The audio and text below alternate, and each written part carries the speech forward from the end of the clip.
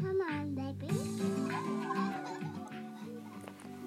这里是 Learn Chinese with Kayla 的中文广播，我是 Kayla， 我的邮箱是 teacherkayla@outlook.com。如果有任何意见或者是建议，欢迎给我发邮件。Facebook 请搜索 Learn Chinese with Kayla。今天是2019年4月2日，星期二。这么算起来，我应该已经有1个月没有录过广播了，感觉真是惭愧。因为这个月真的有太多的事情，说起来很复杂哈，工作上的事情、生活上的事情都有很多。就算是今天的广播，也是昨天熬夜把稿子给写出来的。回到主题，今天是个特殊的日子，大多数人恐怕不知道，因为在教汉语之前，我的工作是一名特殊教育老师，一般会简称为特教老师。所以今天这个日子对于特教老师来说，会是一个很特殊的日子。从我在大学学特教开始，到工作以后，每年的4月2号都会被提醒说今天是世界孤独症日，所以今天4月2号是世界孤独症日。我们来读一下网上关于世界孤独症日的定义。2007年12月，联合国大会通过决议，从2008年起，将每年的4月2日定为世界自闭症关注日，以提高人们对自闭症和相关研究与诊断以及自闭症患者的关注。自闭症的概念，1943年由美国约翰斯霍普金斯大学专家莱奥坎纳首次提出。自闭症在医学上也称孤独症，是一个尚没有被全社会知道了解的病症。与唐氏综合症等疾病不同，自闭症不会影响患者的面容，因此自闭症患者容貌与正常人没有区别。所以从2008年开始，每年的4月2日是世界自闭症日，到现在为止已经有11年了。今年的4月2日是世界第12个世界自闭症日。自闭症的另一个名字就叫做孤独症。唐氏综合症患者的表面，他们的面部表现为面部很扁平，如果眼睛之间的距离会很大，眼睛分得很开。有很大一部分唐氏患者都患有智力上面的问题。但是呢，自闭症和唐氏综合症患者不同，孤独症的孩子在表面上面，从他的脸上是看不出来有什么不同的。他们的智力呢也不一定受损，但是在社交能力上面，他们的社交能力普遍要比唐氏综合症的患者滞后，特别是他们在社交上面会有一些特别偏执，不一定是社交，会在各种方面有一些比较偏执，或者说会有一些沉迷的现象。所以在今天这个日子，就想在广播里面谈一谈中国的特殊支持现状，希望我们的听众也能学习到关于特殊支持方面的词汇。不过在本期节目里面，我只会说一些特殊教育的现状，当然不会去说特教老师是怎样教学的，因为那些细节本身也很复杂，那样的话词汇会太多了，而且这些太细节的东西，我想如果是你在学中文的话，理解起来难度应该也很大。今天的背景音乐来自于华语乐坛几十年来的天后王菲。王菲本身呢是个北京人，后来一个人到了香港发展，为了有更好的发展前景，她当时把自己的名字改成了王靖雯。后来当她再次回到大陆的时候，又将自己的名字改回了王菲。今天播放王菲的歌的原因呢，是因为王菲有2个女儿，那她的小女儿在出生以后被发现有一些程度上面的面部发育障碍，叫唇腭裂。唇腭裂表现为嘴唇的上半部分连接到鼻子的下半部分发育不全，看起来有很大的裂口，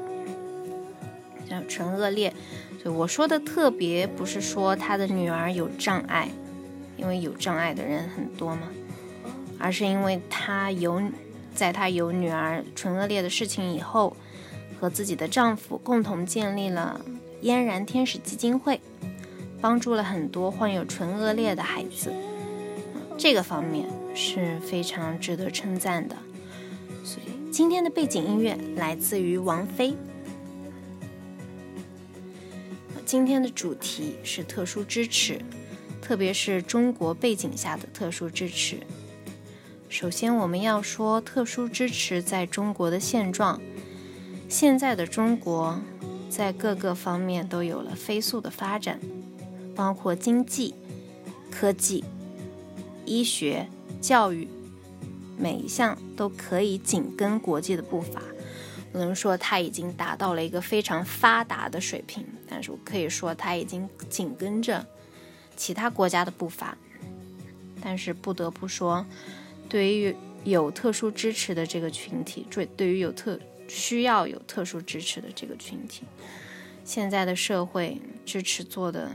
有很多的不足，甚至可以说是非常的糟糕。中国的各个体系内都缺少残疾人的支持设施。如果你去大商场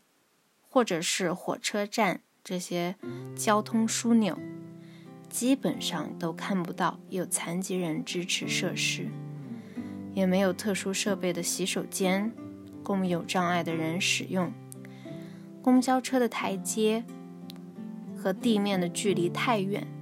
那像我们普通人的话，你都要迈一大步去登上公交车。那如果是有需要拄拐杖、坐轮椅的人，或者是需要利用有视力障碍，他需要用盲杖的人登上公交车，都是一件非常不方便的事情。所以我就在想，设计者他们在设计这些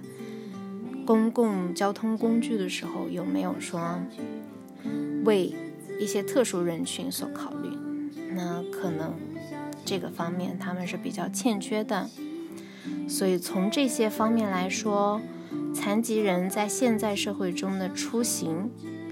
本身就已经有很大的不便，更不要说出门享受生活。所以在现在的社会上也很少能看到残疾人的身影，这是很糟糕的第一个表现。包括现在的学校，如果有需要特殊支持的学生，或者只是说学习能力比较弱一点的学生，基本上没有办法受到足够的关注和学习上面的辅助，或者是会受到同学甚至是来自于老师的歧视。其实对于有障碍的学生来说，融合教育非常重要。融合教育的意思就是说，对于学习能力比较弱、有特殊需要的学生，但是放在和普通学生一样的环境里面，这样的就叫融合教育。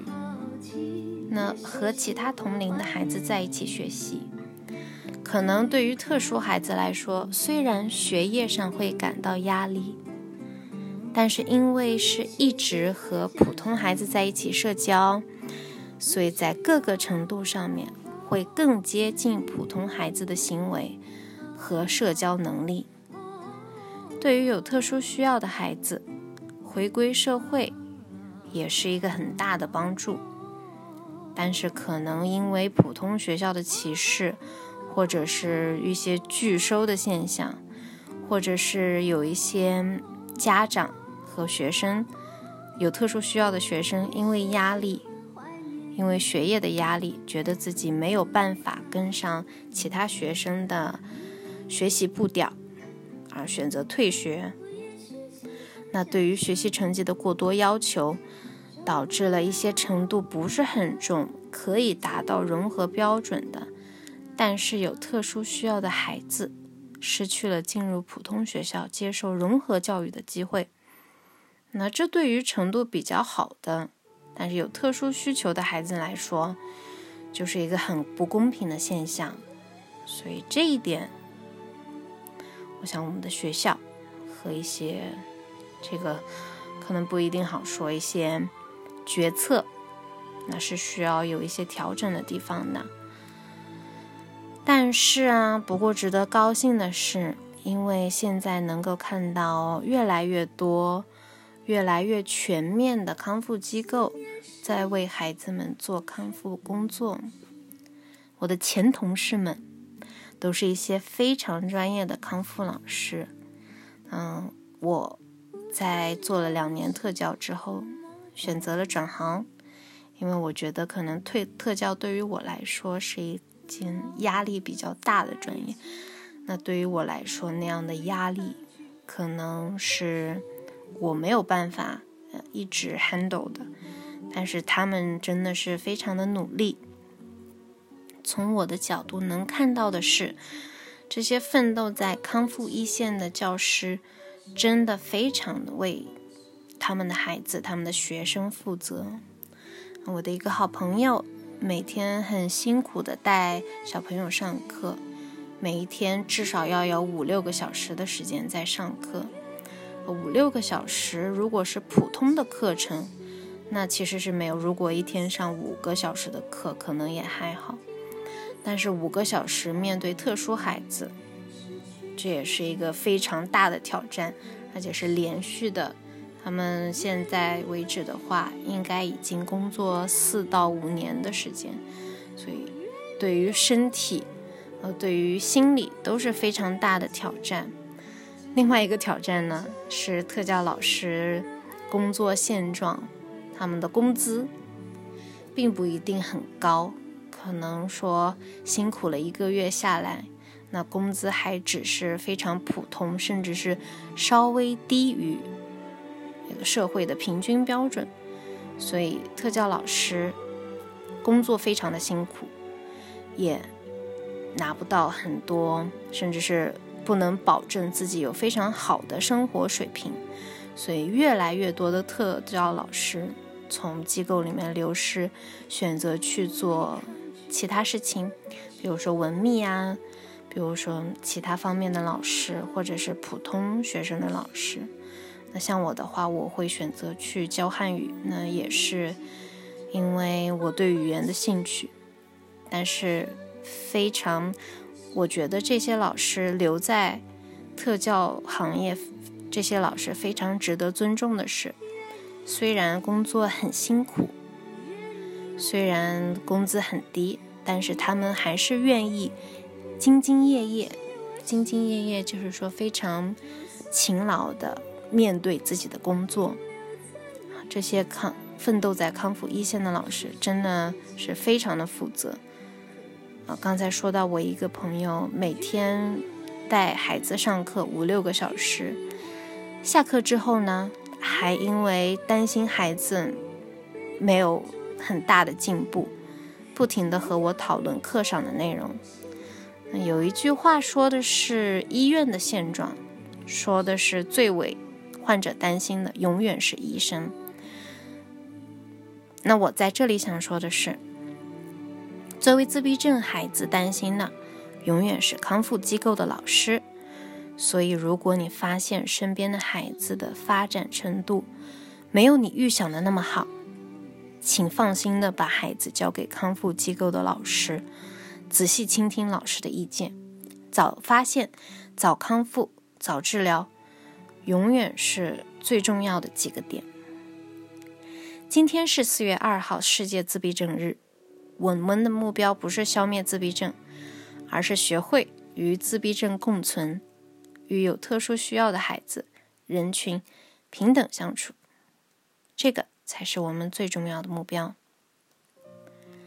这里是 Learn Chinese with Kayla 的中文广播，我是 Kayla， 我的邮箱是 teacherkayla@outlook.com。如果有任何意见或者是建议，欢迎给我发邮件。Facebook 请搜索 Learn Chinese with Kayla。